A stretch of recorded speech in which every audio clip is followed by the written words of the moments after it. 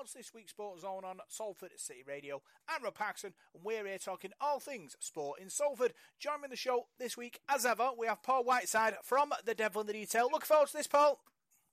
Yeah, certainly am, mate. Certainly am. It's been a busy week, hasn't it? With the Rugby League season starting, we'll be talking all about that, plus the football and lots of other things as well. So, yeah, looking forward to a good show, mate. Yeah, we've also got James Sweetman from the Sweetman and Soundsley podcast. Looking forward to talking all things sport in Salford and beyond. James?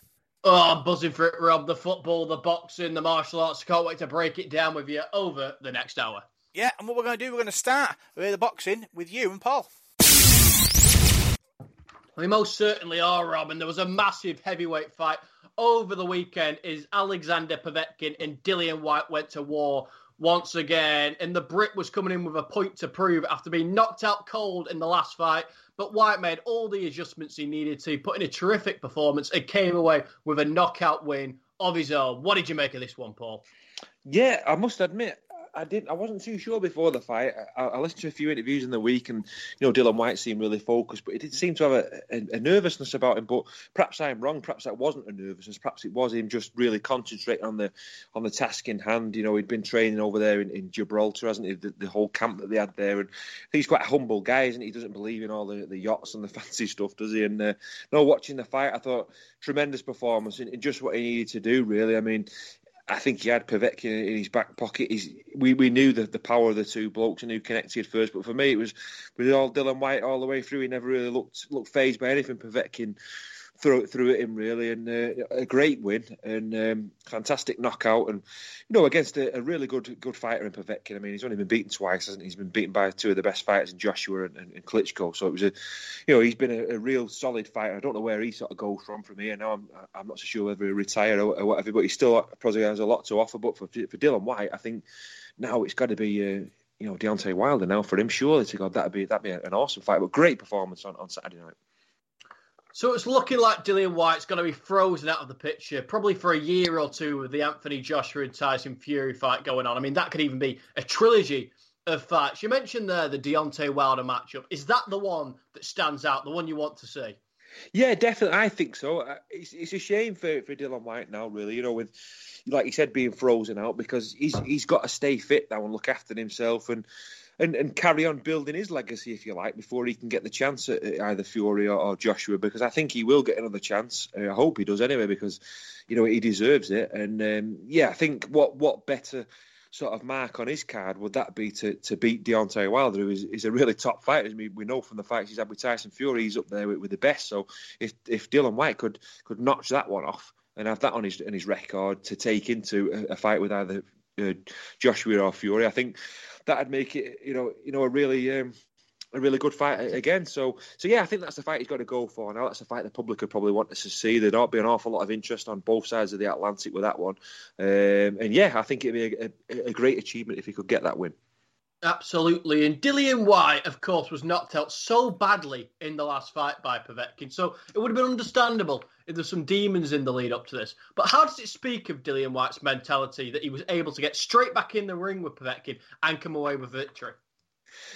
I think boxers, when they've lost like that, or when they've lost to anybody, I think you've always got in the back of your mind that you want to avenge that loss, don't you, no matter who it is.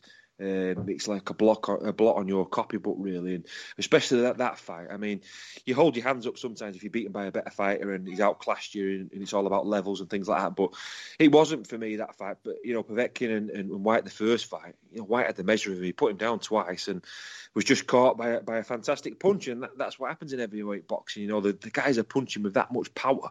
They connect, and you get that sweet spot, or you find that gap, and somebody drops. It's good night at Vienna, and that was the case that night. But I think they've had demons there, but I think those demons have drove him on for this fight and have given him all the motivation in the world. And he looked a more motivated fighter to me than Povetkin did. I think there was only going to be one winner in that fight from when the bell rang, to be honest with you. Now the fight's over and Povetkin's lost, and we look back on his career. I mean, he's been at the top of this sport for so long. I mean, he won a gold medal at the 2004 Olympic Games, and that just shows what a longevity this man's had at the top of the sport. He's beaten the likes of Dillian Whyte, Marco Huck, Ruslan Shagiev, Carlos Takam, etc., and he's become a world champion himself, albeit there was some storied issues along the way. But what legacy has the Russian left on the sport? tremendous legacy. I think he's one of those fighters that's so durable and he never ducks anybody. He's a really, really sort of Mr. Reliable, if you like. And I think when you see him there in the ring, heavyweight boxing can be very, very tough, and he never looks fazed by anybody that he's fought.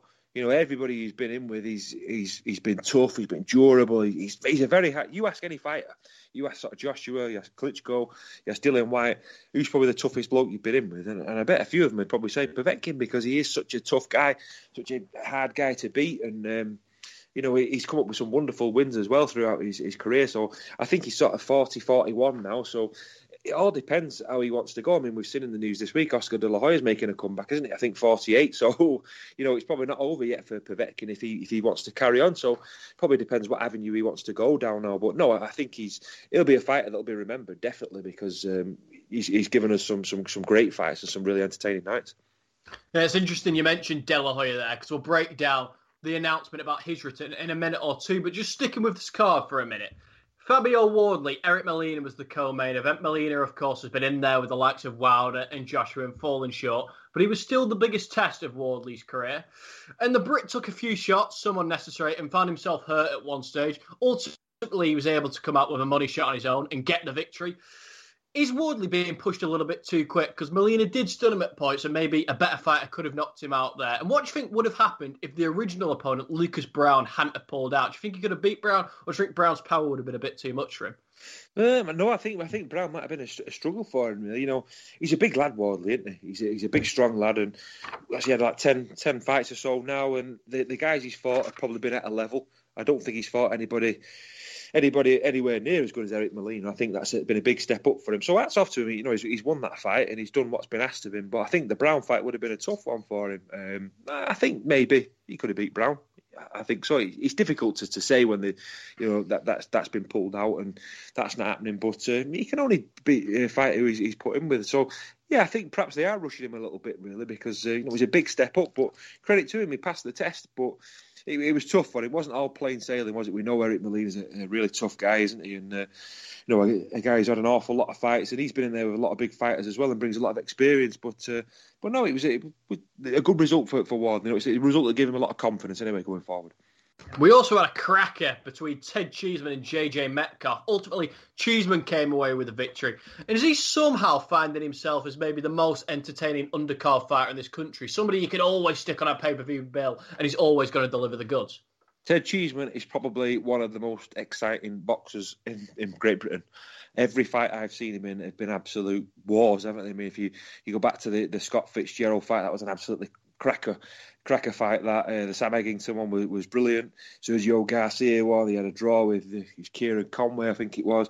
They've all been like fights that he could have, he could have had in a phone box, because he's just so entertaining, and he'll get on the guy's chest and he'll give it everything. I wouldn't like to know how many punches he throws around, but no, I thought it was a terrific fight. I think Metcalf as well, another guy who's a decent boxer, a decent level at super welterweight. But Ted Cheeseman, deserved it there. He really deserved his victory, and I was surprised that I probably had Metcalf down as the winner to that fight before. Before it all kicked off. I thought he'd just edged Cheeseman there, but credit to Cheeseman, terrific fighter, and yeah, you'd have him on any bill, any day of the week. He's a top fighter. There was also an interesting heavyweight matchup. Nick Webb dared to be great, taking on former Olympian Eric Pfeiffer.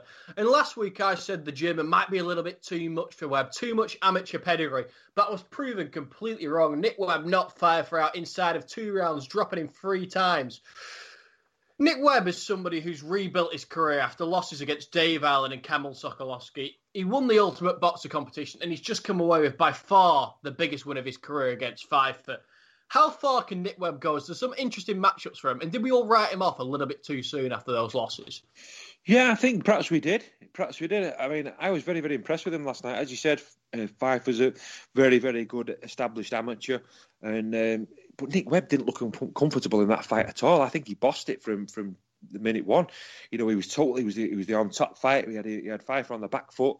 He had him backpedaling an awful lot of the time. He had him in trouble early doors as well. So I think it was a complete domination performance from Nick Webb, and yeah, it's a big win on his card that now, and at the age of sort of early 30s, he's got an awful lot in him. He's a big lad as well, and he could be somebody who mixes it. Sometimes you get that sort of late starter that comes up through the ranks. We've seen it before with fighters where they don't sort of hit the peak until their early 30s, and he could be one of those guys that gets up there, gets into that top 10 and starts causing problems, because there's going to be big fights out there. We just mentioned before that Tyson Fury, Anthony Joshua, those sort of people are out now for 12 months. They could be having trilogies and that. Dylan White could look at somebody like Nick Webb, or Nick Webb could be challenging himself against somebody like that in 12 months' time. So who knows? But you've got to win these fights to get the bigger fights, haven't you? So last night was a big positive for him, a big turning, a good cornerstone for him is the word I'm looking for.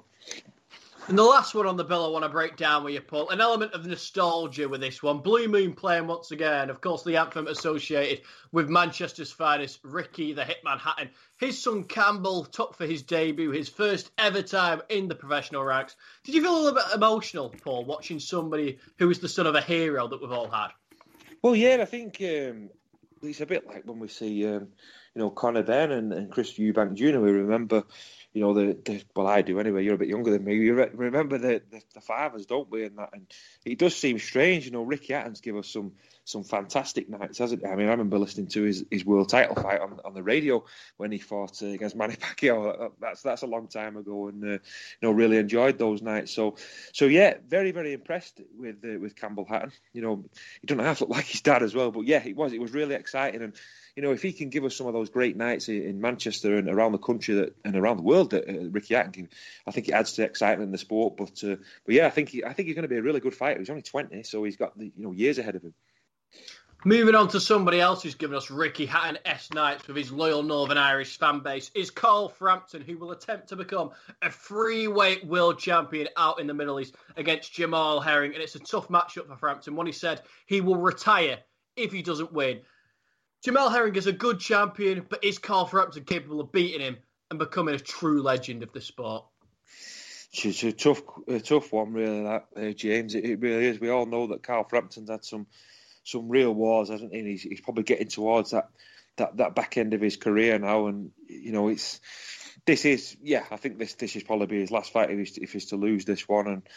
And Herring, very, very tough competitor, and he's a similar age to Frampton, I think, and he's no sort of spring chicken. But this is a big fight, isn't this? And a real tough one for him. If I had to put my money on it, I'd probably go with Carl Frampton. I think he's been a terrific boxer throughout his career, and been in with the best, hasn't he? So why not? I'd love to see him win that and become a 3-weight world champion. Yeah, an interesting thing in regards to this fight, Paul, is the broadcasting that's going to surround it. I mean, originally it was meant to be on BT Sport, and then the fight fell through and was somehow weirdly moved to Abu Dhabi, where it was then going to be promoted by MTK. Apparently, it was going to be streamed by their associate site IFL, and now Mike Coppinger's saying that it's going to be on Channel 5. I mean, it's a bit difficult for British fans here because it's a fight that everybody wants to watch, but we don't know where it's going to end up. Do you think there's any reason why it's been so complicated and thrown around to so many channels?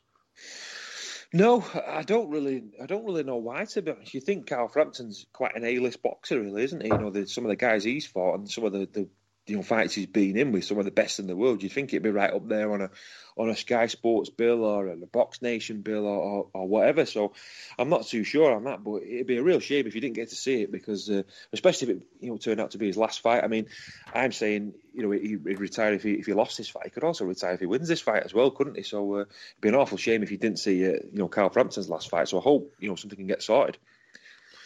Now, moving on to Triller. They've been making multiple announcements this week. They had 2 press conferences in one. The first was Jake Paul, the YouTuber, taking on Ben Askren, the former mixed martial artist. And they also announced the return of Oscar De La Hoya, as you mentioned earlier. 48 years of age, back in the ring. I mean, Paul, how do you feel? Are you happy about this one? A true legend, a golden boy back in the ring again? Or is it a little bit sad? At the age of 48, he doesn't really need to do this. But I mean, he's also, substance problems. Does he need the money? What's going on with this one? Seems a strange one, James. It really does. I mean, he's not fought since he retired after the Pacquiao fight, didn't he, in 2008? And 2008 seems an awful long time ago now, doesn't it? So I don't know. The last time I saw Oscar De La Hoya on the television, he looked like he put an awful lot of weight on as well. So I don't really see what he's got to gain from this, and it's not as if he's I'm 38, and I mean, I'd think twice about making a comeback if that was me. But at 48, you're knocking on a bit there, aren't you? And your body is going to be totally different to what it was, what's 2008, 13 years ago. So you're 35 then. So that 13 years, your body will have aged an awful lot since then. And can your body still hold out, taking punishment and that? So I don't know. I think sometimes we hear a lot of this, don't we, about boxers making comebacks. I mean, a couple of years ago, there was rumours about Johnny Nelson coming back, and I think Steve Collins and Chris Eubank and things like that, and nothing sort of sufficed in the end. But it does seem a bit sad sometimes. I mean, once you've had your day and you've retired, that should be it, and you should be happy. Oscar De La Hoya's done an awful lot in his career, hasn't he? He's achieved things and that, so surely he'd be happy with that now and just leave the gloves hung up. And in regards to Jake Paul, the YouTuber, and Ben Askren, the former mixed martial artist, Triller is selling this fight for all it's worth, trying to get a young crowd in to watch this one. My question to you is, Paul, it seems a bit uncomfortable, really, because Ben Askren at this press conference backstage was sat down with his wife, and Jake Paul, the YouTuber, came over to him with 30 of his cronies and started shouting abuse at him left, right, and centre. Things like, this is the fight game, all that sort of stuff. It seems to be a little bit disrespectful that a YouTuber can come in and start slinging abuse at somebody, who's been in a cage and had his fights and had that experience. What do you make of it all, Paul? I'll have to be careful what I say. Yeah, I think you're right. I think disrespectful is the word. Probably a sort of mild word for it, really. But you're just hoping, I am anyway, that he gets put in his place in this fight, really, because there's no need for that sometimes. You see that, and it's very disrespectful. And he seems like the sort of person that, after the fight, probably won't shake hands with the other guy anyway, or have that sort of respect. And sport should be about respect. It's not all about mouthing off and this, that, and the other. It's sport at the end of the day. Yeah, people want to win and people want to be competitive.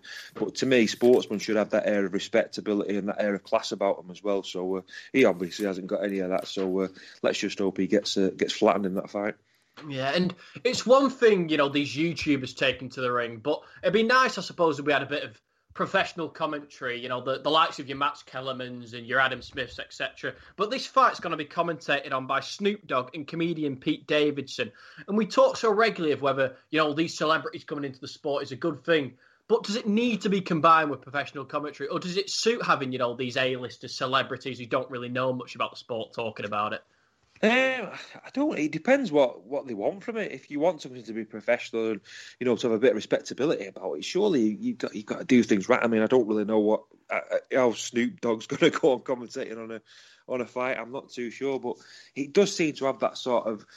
It seems a bit of a farce, really, doesn't it? And it loses that. I'm thinking about this now, and you're not really selling this to me. I'm thinking about it, thinking I don't really want to watch that. I'm not bothered, but I'm sure people will do. And I suppose it's horses for courses, isn't it? It's up to them really what they want to watch. But no, I think I'd rather watch something a bit more respectable. I'd rather watch a white collar show, I think, in the UK. They've lost one. They've brought in one legend in Oscar De La Hoya and lost another in Mike Tyson, who says he doesn't want to work with Triller anymore. Do you think the way they're promoting their fights is turning away the likes of the legend like Mike Tyson, who maybe will see this as a bit of a joke? Yeah, possibly. So some of those guys like Tyson perhaps don't want to be involved in that sort of circus, really, isn't it? I suppose, and they don't want it damaging their reputation. I'm not too sure whether I would as well if that was, if it was me doing that. So I can understand that where they're coming from there. I really can, because boxing's a noble sport, isn't it? Sometimes, and like me and you were chatting in the week, wasn't we? We was talking about the some of the scoring and the underworld of boxing and the nasty side of boxing that we don't all see. But there's documentaries about things like that now on the telly, and I'd hate to see it put people off the sport, because over the last decade or so, the sport has gone from strength to strength. You look at some of the box office clashes that we've had, the Wembley Stadiums with Carl Froch and George Groves, 80,000, 90,000 people watching the sport. The sport has really gone from sort of being, I'm not saying little known, but, it's gone A-list, hasn't it, really boxing now, and it's really up there, and the public, not just boxing fans watching it, people who, lay people who are not really interested in boxing, they get talking about it, don't you, on social media and that. So let's not hope it kills that. Let's hope the sport keeps growing. Absolutely. And something else that might help grow the sport is Sonny Edwards. It's very rare in this country that we see the flyweights in action. Outside of it, we've had the likes of Roman Gonzalez and Juan Estrada, etc., capturing the imagination in the States.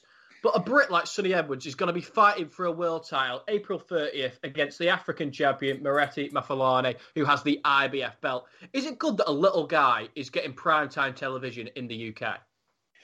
Yeah, it certainly is. It's funny you say that. We don't really see much of the lighter men, do we, sometimes? And yeah, I think so. Definitely. His brother Charlie Edwards is a cracking fighter. Isn't it? We've not seen much of Sonny Edwards, but no, I think they should get a bit more exposure. And, people like Eddie Hearn and that, they give these guys a chance because there's some terrific fights as well. I've seen some cracking fights, down at that weight. So yeah, really pleased for him, and I'm sure that'll be a great fight. Now, a rematch that's been ordered by the WBC is Oscar Rivas versus Bryant Jennings. The two fought a few years ago, with Jennings, I think, winning 11 rounds and then ended up getting knocked out himself in the 12th. It's been ordered for the Bridgerweight World title, which is the new division that your WBC have brought in just below heavyweight. For me, Paul, this really complicates things because none of the other sanctioning bodies have brought this weight class in. Is it necessary? And is this a fight that's worthy of being for a world title? Yeah. Well, I said I was going to say, yeah, I'm not so sure.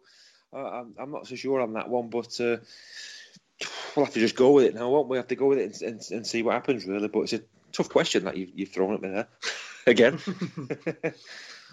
Now, the former cruiserweight champion, Alexander Usyk, has been struggling to organise his next fight with Tyson Fury and Anthony Joshua potentially fighting in an undisputed world title fight, and then Joe Joyce and him haven't been quite able to agree on contracts.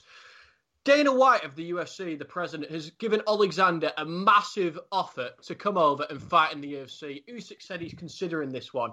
Is this something you'd be intrigued to see, or should he just focus on what got into the dance, his boxing? No, I think he should just focus on his boxing now. I really do. To me, he's doing well in boxing. He's done well since he moved up to heavyweight. That could be a fight for Dillian Whyte there. I sound like Eddie Hearn now. I'm not promoting things, but that could be an avenue he could go down. But no, I just want to see Alexander Usyk in boxing now because he's done really well, hasn't he? Like you said, to get up there and get his name up there, and now being in that big division there where it's going to be difficult because, like you say, with Fury and Joshua now, we don't know how many fights they're going to have.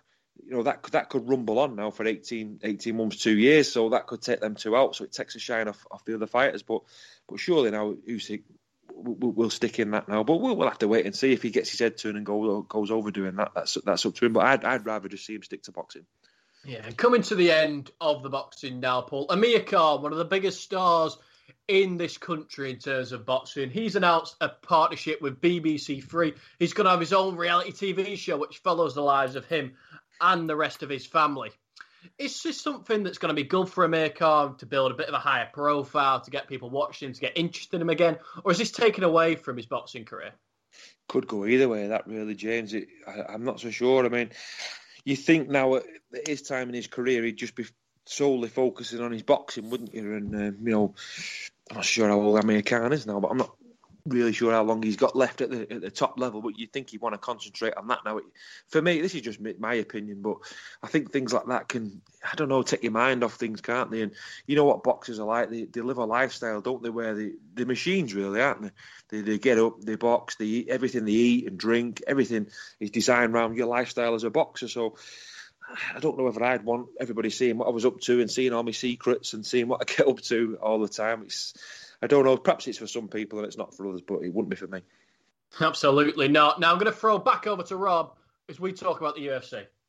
Yep, James, there's been a change of guard at the UFC 260 as the greatest heavyweight of all time was knocked out cold. Tell us about all that.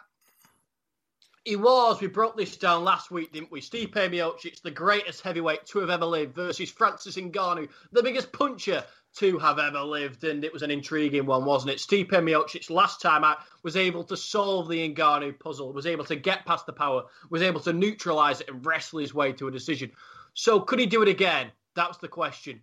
It turned out he couldn't. Francis Ngannou laid him out with a thunderous left hook. And to be honest with you, Rob, it wasn't an overly competitive contest. We're used to Francis Ngannou being this big, massive man with one-punch power and that being just about it.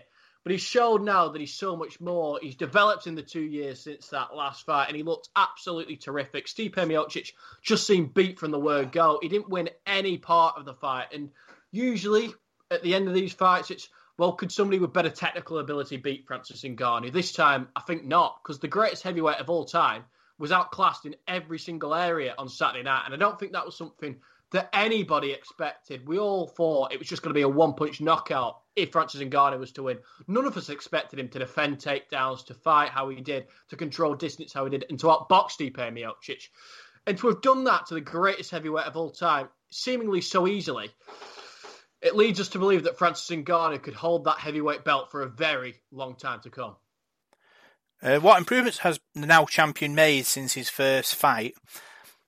He's made lots, Rob. His boxing looked far better, far crisper. His shots were nowhere near as well. He's got takedown defense. Miocic wasn't able to take him down at will this time. I mean, in the first fight when Miocic was hurt, he was able to dive in, get a takedown. This time when he attempted that, Ngannou stuffed it and defended it with ease and was just capable of landing punches for fun. He also didn't rush in, which is something I noticed. Usually when he hurts people, he storms in, tries to land blows.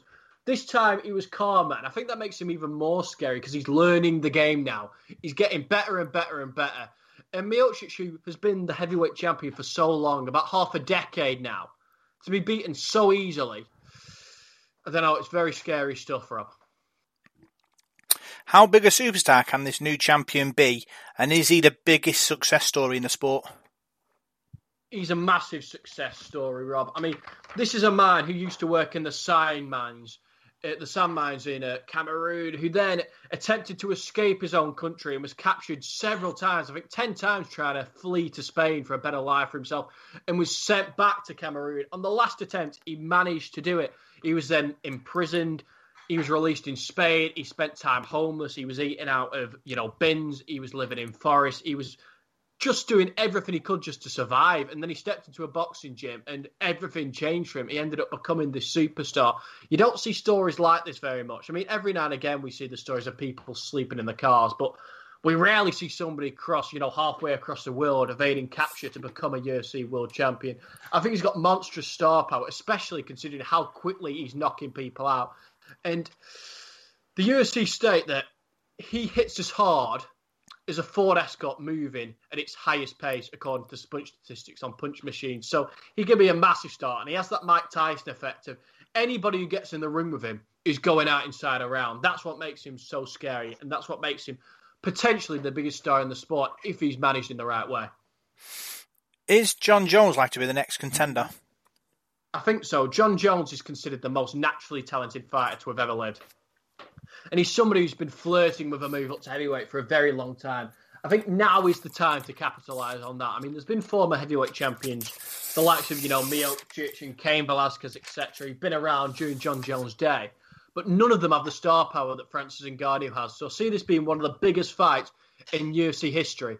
And it'll be extremely intriguing to see if John Jones, the master in the octagon, the absolute genius, can find a way to beat this new and improved Francis Ngannou. It's definitely the fight I want to see.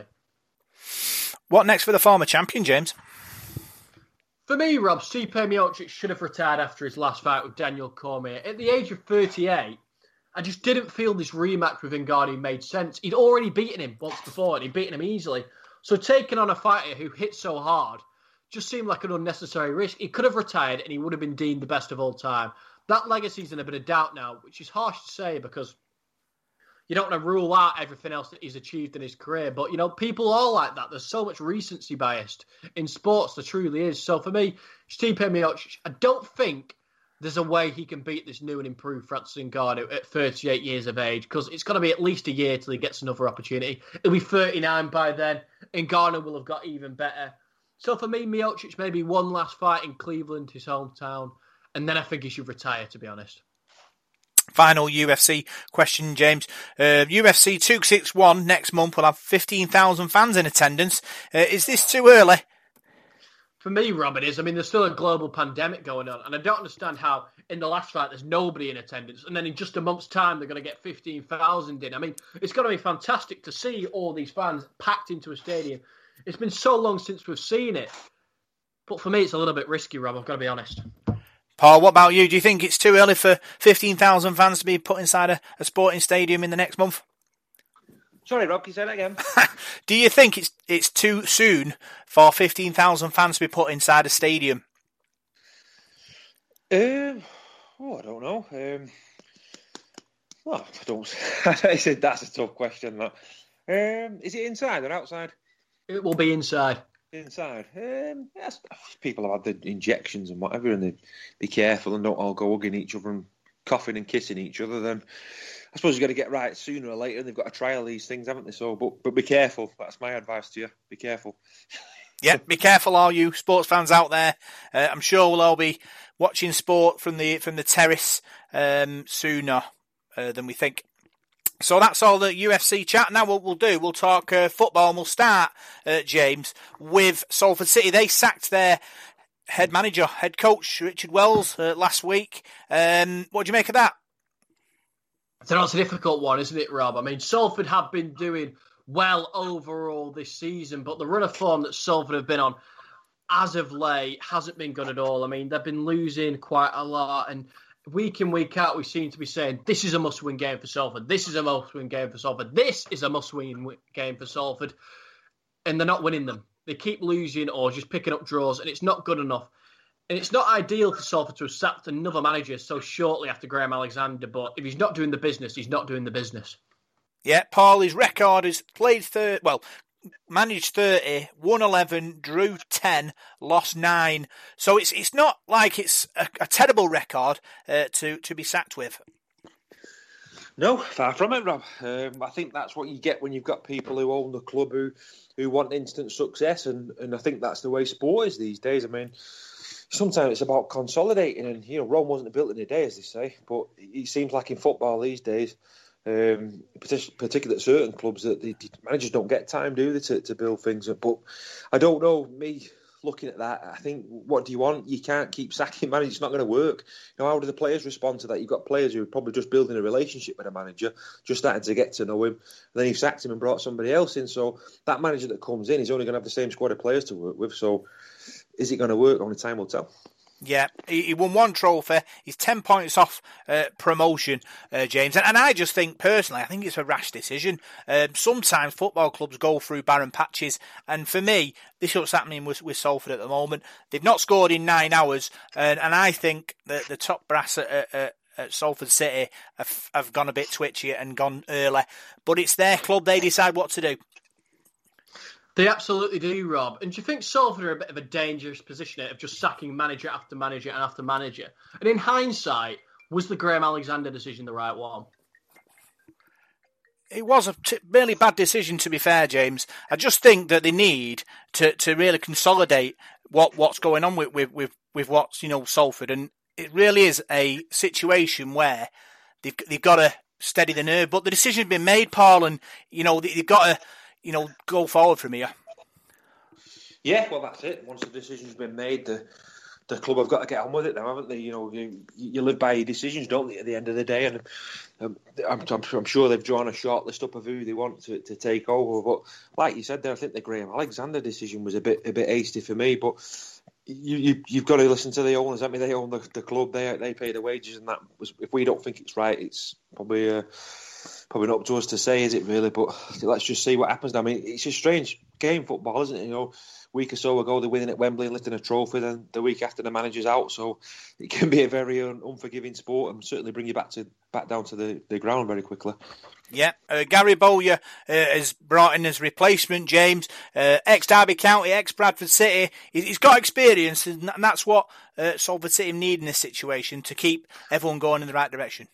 Yeah, they most certainly do, because morale at the club isn't very good at the moment. So they need somebody with a bit of experience who's managed at an even higher level than this one to get the players excited. And if you know as a lower league player that this man has been around the likes of the Derby players, you want to impress him, don't you? You want to show that you're just as good as those players. So I think it's a great appointment, and hopefully he can do some good while he's there. Didn't start very well, though, Paul. Defeat away at Exeter this week, 1-0. Close game. I think Salford hit the bar at one point, but not a great start, but we're hoping the better to come. Yeah, certainly. Well, Gary Bowyer, decent manager. I remember him managing at Blackburn. He's got an awful lot of experience, hasn't he, in higher leagues than the one that Salford are in. But no, not the best of starts. But fair play to Exeter, a decent team, aren't they? They're chasing promotion themselves, so it was always going to be a tough ask going down there to St James's Park on the coast there. So tough game. But no, they've still got stuff to play for this season. 10 points away from promotion now. Is it the playoff places? So they've got a bit to do now. But you string a few wins together, and you don't know. There's still quite a bit of the season left to go out. And Gary Bowyer, I'm sure, will want to make his mark. Yeah, they've got Grimsby at home, and then they travel to Forest Green away, Bank Holiday Monday, James. Opportunity for 2 wins there. Yeah, most certainly. But we've been saying that over the last few weeks that, they've had opportunities to win and they haven't. But hopefully with a new manager, they can pull it off with all the wanting to impress. I mean, Grimsby, bottom of the league, and they're at home. I mean, Salford really should be winning this one if they want any chance of getting into the playoffs because time's running out. Yeah, let's talk international football. England were in action this week. They beat San Marino 5-0 and then beat Albania 2-0. James, good result for Gareth Southgate's men. Yeah, 100%. You expect to beat San Marino, don't you? Not the greatest of side. I mean, Albania are only slightly better than that. The true tester coming up is going to be against Poland. That's a very tough game. I mean, the likes of Lewandowski and the rest of the side, Poland come with some real firepower. So it'll be interesting to see how they get on. And with a win there, they can push on for the Euros. Yeah, and then the domestic action comes back into play for our local sides, Paul. Man United are at home to Brighton this week and Man City are away. Two particular, could be 2 tricky ties there. Who's Man City playing, sorry, Rob? Leicester away. Leicester away, sorry. Yeah, 2 tricky ties, yeah. Leicester City have been playing pretty good, haven't they, the last couple of weeks? I saw the game against Manchester United in the FA Cup. Very impressed with that. It was a shame that because I thought it was going to be all on an FA Cup final between the 2 Manchester clubs. But no, two tricky games. Manchester City probably expected to beat Leicester, and I'd expect Manchester United to beat Brighton. So I'm hoping for 6 points there between the 2 clubs. Yeah, final bit of football, Paul. Obviously, City going for the quadruple. What do you think? It'll be very hard, Rob. I think it'll be very hard to win that. The cups, they've got the League Cup final, haven't they, coming up against Spurs? They've got Leicester. Leicester, who have they got in the FA Cup semi-final? Is it Leicester? No, they've got... who's the semi-final of the FA Cup? Leicester's got Southampton. City have got... I can't remember now. Chelsea, sorry, yeah. So that's going to be tough. And your Champions League is difficult. I think the Premier League is more or less sewn up at the moment. So it's not impossible. I think it'd be an amazing achievement if they were to do it. But I don't know. If I had to put my mortgage on it, I'd probably say I'd win 3 of them. But I think the 4 is going to be a tough ask. But hope they do it. Really hope they do it. It'd be great. Yeah, it'll be interesting to see what the Blues can do. Let's talk Manchester Storm now, Paul. It's looking like an exciting time for them. Yeah, certainly is. Rob, have they got some fixtures coming up soon?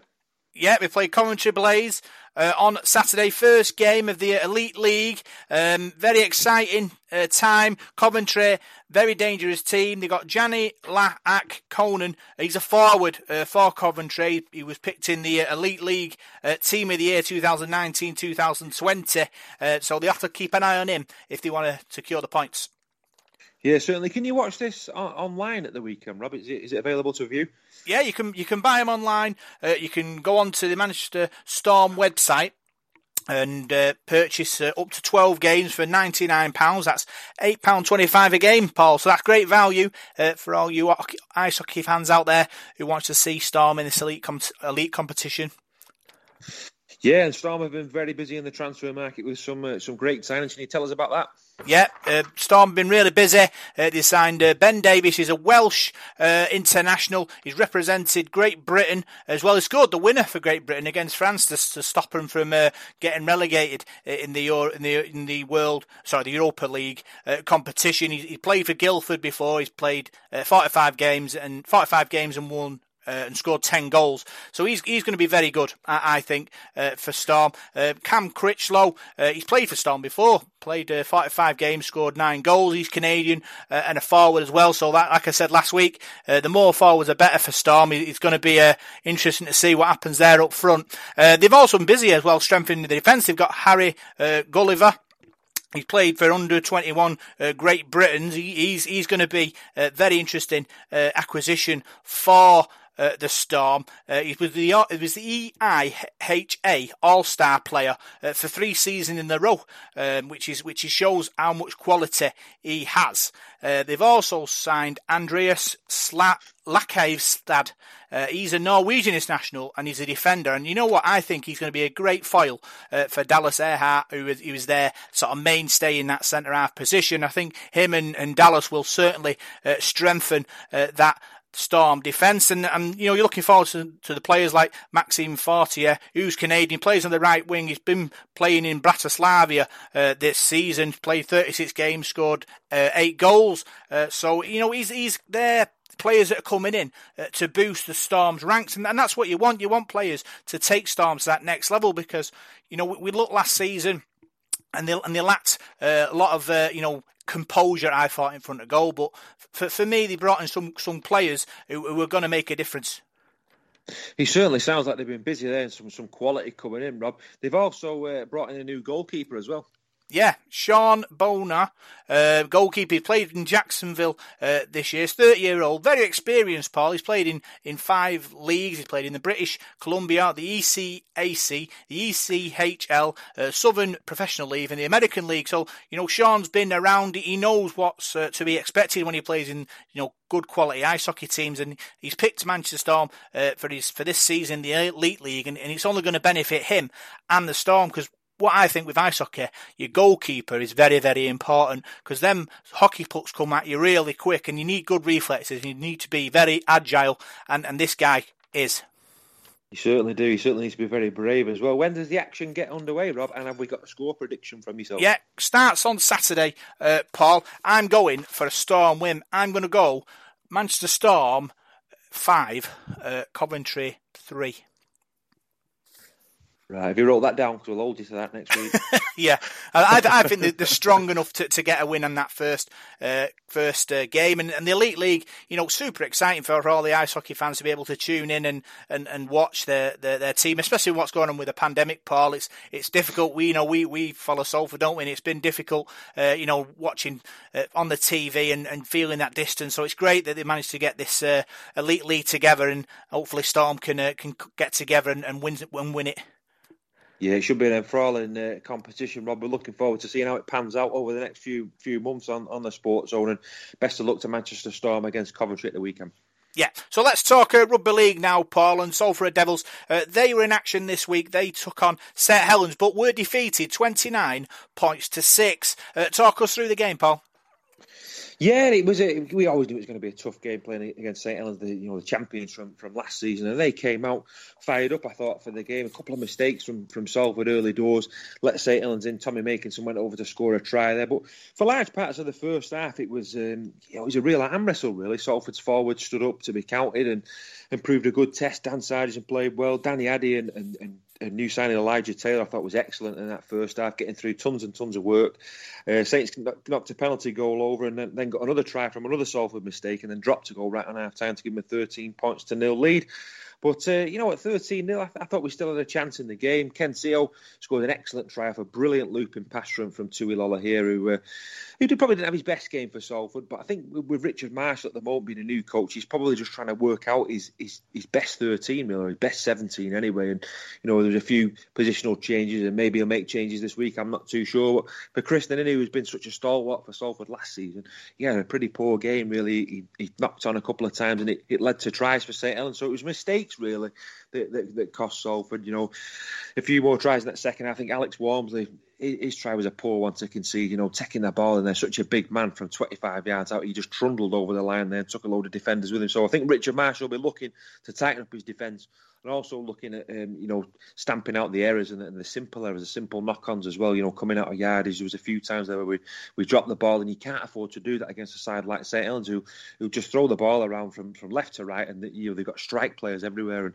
And I wasn't too despondent, Rob. I think I've seen all the games this weekend, and I think St Helens are head and shoulders the best side in the league for me, and they're going to be up there. They're going to be the side to beat, albeit some of the other clubs had players missing. St Helens look pretty strong, and I think they're going to be the side to watch.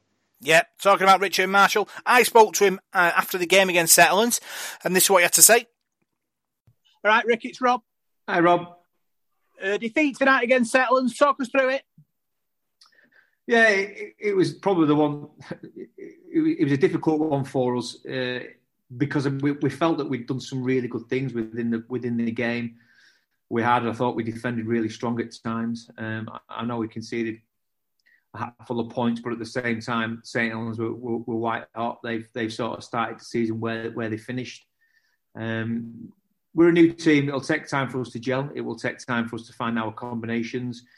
I thought, as I said, defensively at times we were really strong, and we outmuscled them, but we just couldn't do it consistently for the 80 minutes. Yeah, you made a few errors which cost you points and territory, but you absorbed a lot of pressure with gritty defence. Does that give you mixed feelings about what happened? It does, and you've got to take confidence from the times where you were holding St Helens over the line, and we were scrambling. We had some really good scramble try savers, but at the same time some simple things and simple errors with the ball. I mean, even the first try there where it's just a catch, we need to get that right after a minute of the game, and we're already on the back foot. And Tommy Makinson's a fantastic player, and we know his try scoring ability. But yeah, I thought when we scored our points in the second half, we should really have kicked on from there. I was really confident after that, but at the same time, obviously Saints, you can't, as the saying goes, you can never write off the Saints. Yeah, attacking wise, we're at a bit of field position. But when we did get up to the Saints line, we did ask questions. Is that something sort of we're looking to improve on next week to get up there more? Yeah, we've practiced quite a lot in that area, in good ball and our kicking, and we just didn't get enough opportunity down there, and that was down to ourselves, nobody else, down to us. And our discipline, I thought our discipline, obviously, it's a new start of the season. The referees are obviously keen, and they're looking at in and around the ruck and onside and offside. But we've got to be better there with our discipline in and around that ruck area. Who was your standout player for Salford tonight? Elijah Taylor. I thought he was fantastic. I thought his work rate was outstanding.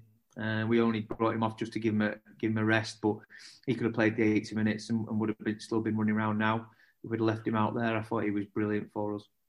Any injuries to report? We've got a couple of knocks. I think Dan Sargison's got a knock, and Lee Mossop had a bit of a shoulder in the first half. Obviously, I hope the Ignatius pass is okay. I didn't look at that. Looks like a heavy contact. Certainly come off second best there. But for our guys, we'll be in recovery. We'll review the game, and then we'll look forward to Hull next week.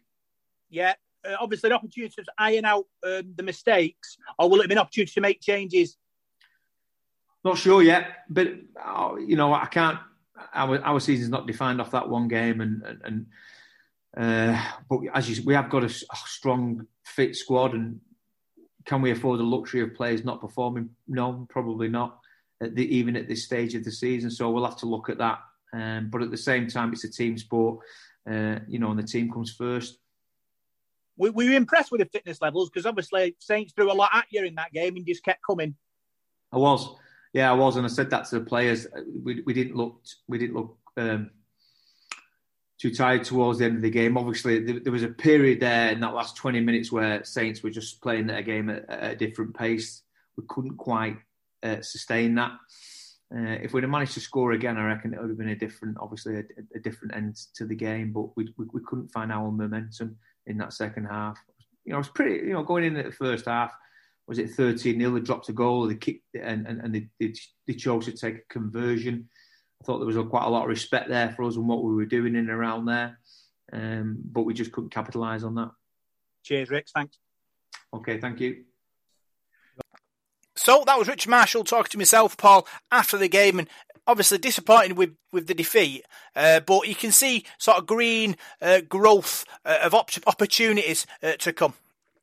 Yeah, he certainly can. There's an awful lot of new players in that side. As I said before, he probably needs to tinker things around and get his right starting lineup. It's been a tough pre-season, really. I mean, you've only had one pre-season game against Wigan, so it must be hard in training to judge how things are going. You want that full contact, and you only get that by playing matches, don't you? So there's an awful lot of rugby league to be played yet. We've seen teams beaten today who are fancied to do well. Over the weekend as well, teams have lost who they thought were going to win. So I think it's no mean feat losing to St Helens. They're a good side, aren't they? And they proved that on Friday night. So yeah, there's a lot of improvement to be made there. We've got Hull FC Easter Saturday coming up this week. That's going to be a tough game. They had a good win at the weekend over Huddersfield, a much fancied Huddersfield side. And I was impressed by Hull. They've made some good signings as well. Josh Reynolds has come in from the NRL, a real top player, and they've also got some other good players, Mark Sneed, Jake Connor, those sort of guys. So that's going to be a real tough test for Salford this week. I think all the games are watching the games at weekend. People have sort of said, Hull KR are going to struggle, Wakefield are going to struggle. I was impressed by both of them. I thought Wakefield were tremendous against Leeds. Tom Johnson scored 2 fantastic tries, and Hull KR come back with a storming comeback only to go down in Golden Point extra time against Catalan. So it was real mouth-watering start to the season. All the games were really exciting. I think with the Salford, Paul, the problem was too many penalties and mistakes. That's the difference between Saints and Salford. I think top sides don't make many mistakes. I know it's early doors. I know there's plenty of games to come. We're just hoping that the boys can keep that elite mentality, because they've shown for me in the Wigan game and for 70 minutes in this Saints game that they can match the top teams every step of the way. Oh, they certainly can. Yeah, it was 13 points to 6, wasn't it, with about 20 minutes to go. There was nothing in that game, really. And it's a pretty similar game to the grand final a couple of years ago. I think, for me, St Helens just had a bit more composure. They do things right. They complete the sets of 6. They take the chances when they get them. We had a lot of chances. I think the first half, we had about 5 sets of 6 on the St Helens line, back-to-back sets. From putting pressure on. Kevin Brown's kicking game there was really good. But when you are putting that pressure on, you've got to convert it. You've got to score points. You can't come away after 5 sets of 6 with no points. So that's something we've got to work on. As you said, the errors.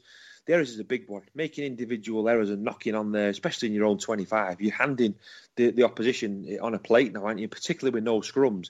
You've got that set there. You can play it quick. A team like St Helens will get rolling quick and they'll turn you over and score points. So don't think Salford were a million miles off. Like I said, I think it's just composure and perhaps a bit of rustiness as well that they need to iron out. And I'm sure they'll be back, and I think you'll see a much improved performance on Saturday. Yeah, Hull FC Saturday, they were very good today. I watched them against Huddersfield, and what do you take from that game? Do you think obviously Salford will need to up their ante to beat the likes of Hull? Yeah, I think it'll be another tough test. I was quite impressed with Hull today. It was one of those. I thought that was a 50-50 game, that Hull against Huddersfield. I couldn't really decide who I thought was going to win the game. I knew it'd be a close one, and I was surprised at the way Hull started that game. I think they were 20 points to nil up at one stage. So we know about them. They've got some good players, haven't they? You look at that side there, that half-back partnership of Josh Reynolds and Mark Sneed's a good one. Danny Alton's an excellent hooker. The back line, they've got a really good one as well with Tuma Varvey, Josh Griffin. Jake Connor's a real maverick, isn't he, as well? And the pack of forwards is pretty good. They've got strength all over the pitch. They've got a really good squad. And I think for Hull, over the last I'd say 5 or 6 years, they've probably just not had the halfbacks. They've had the rest of the side. They've had the 3/4 and the pack. They've just not had the halfbacks to guide them around the pitch. Mark Sneed's probably been doing the job on his own. Jake Connor's played there at halfback. He's probably better at full-back because of his style of play. Have they found the right guy in Josh Reynolds? Well, we did certainly hope so. He's a very proven NRL player, played in grand finals over there. So if they can click there, they could be a real team to watch this season. So this is going to be a tough test for Salford on Saturday. It really is. But like I said before, I don't think you're going to get any easy games. Look at Leigh. They went 18-0 up against Wigan and they looked absolutely awesome in that game. So they're going to be tough to beat as well. And we've got them in a couple of weeks. So I don't think you're going to get any gimme sort of matches. Not in the first few rounds of the season. I think you're going to get tough games week in, week out. Does Richard Marshall shuffle his pack or does he go again? If I was Richard Marshall, I would. I can't speak for Richard Marshall. I think he should. I probably might be a bit controversial, but I think Christian Inu needs dropping. I think you have to drop a guy after that. If you want to get anywhere, Rob, I think you've got to be ruthless now. And when people make mistakes, we talk about the squad and we say, yeah, there's competition for places. To me, competition for places only comes in if you drop people when they've made mistakes. And I know we played well last season, but he was poor on Friday night. And if there's somebody else there available, I think they deserve a chance to come in. I was disappointed Rhys Williams didn't play on Friday. I think he did everything right last season, and to me, he should have been in the team. It should be up to other players to work their way in. So I think I'd definitely swap that round. If Morgan Escray is fit, he has to come back in at full-back. I think Dan Sargison, for me, is a better player in the centre. I think Sargison and Watkins are better in those positions. Matty Costello must be banging on the door. One player I thought was excellent on Friday, and probably a guy that wasn't meant to play really, or in the squad, and no one's really mentioned him, was Elliot Keir. I thought he had a really, really good game, really solid. He's not the biggest of blokes, but he's probably, sent a message to Richard Marshall there that he wants to play, so it'd probably be very tough to drop him. The rest of the side, really, I mean, it'd be difficult, really. Who else you'd bring in? We've got a couple of other players injured, haven't we? So yeah, I'd like to see him shuffle things around, but that'll be up to Richard. Yeah, let's talk Swinton Lions now. They were in Challenge Cup action. They played Oldham and won 23 points to 14. Great result for the Lions. Certainly is, Rob. They're now a match away from Wembley, aren't they now? Because the way the cup competition goes this year, the four of those are now going to play off. The four championship sides that are left are going to play off for the 1895 Cup, aren't they? So even though they're still in the Challenge Cup, they'll play off for that as well now. So they win the semi-final of that, they'll play at Wembley no matter what happens. So it'd be interesting if Swinton got to the Challenge Cup final as well. They'd have to play two finals on the same day. So the Rugby League haven't thought about that one. But no, a great result to see them beat Oldham. And it was quite a familiar story. There's quite a lot of ex-Salford players in the two lineups there today. I was looking at the two sides and looking at players like Richard Lepore, who was at Salford. You got Lewis Roberts, who was at Salford as well, and a couple of others in the Oldham side. Gareth Owen playing there, and Liam Bent. So it was amongst others. So that it was nice. That and it was a good game as well. I expected it to be a tough one today and a close one. And somebody told me in the week it's the first time that Swinton Lions have been on the BBC, live on the BBC since 1981 when they played Hull Kingston Rovers in John Player semi-final. I think it was at Headingley. So it's a long time between drinks for Swinton to be on live on BBC, but they did themselves justice. Excellent win. Martin Ridyard as well, scoring a try, kicking 3 goals and dropping a goal. I think he's going to be a real talisman for Swinton this season. Looking at their squad, the players they've brought in, he's played at high level as Martin. He's played in the Super League. He's played for Lee there in a good side. And I think he's going to bring an awful lot of experience to that team, and he's going to be a guy that can guide them around the pitch. But look at the game today. Mike Butt I thought was excellent for them, and one guy who always impresses me is the Welshman Rodri Lloyd. I think he's a real top player, and Swinton have made a really good start to the season, haven't they, with 2 wins in the cup, and they're in championship action on Good Friday, I think now. So that's when their league season begins. So could be good to see them in action on Friday. Yeah, 20 seconds to go, Paul. Challenge Cup, very exciting. Certainly is, mate. Certainly is, and I'd love to see when the draw's made. Salford draw Swinton. I think it'd be excellent if those two got drawn together. Yeah, big thanks for tuning in, and we'll see you next week for more Salford Sporting Chat.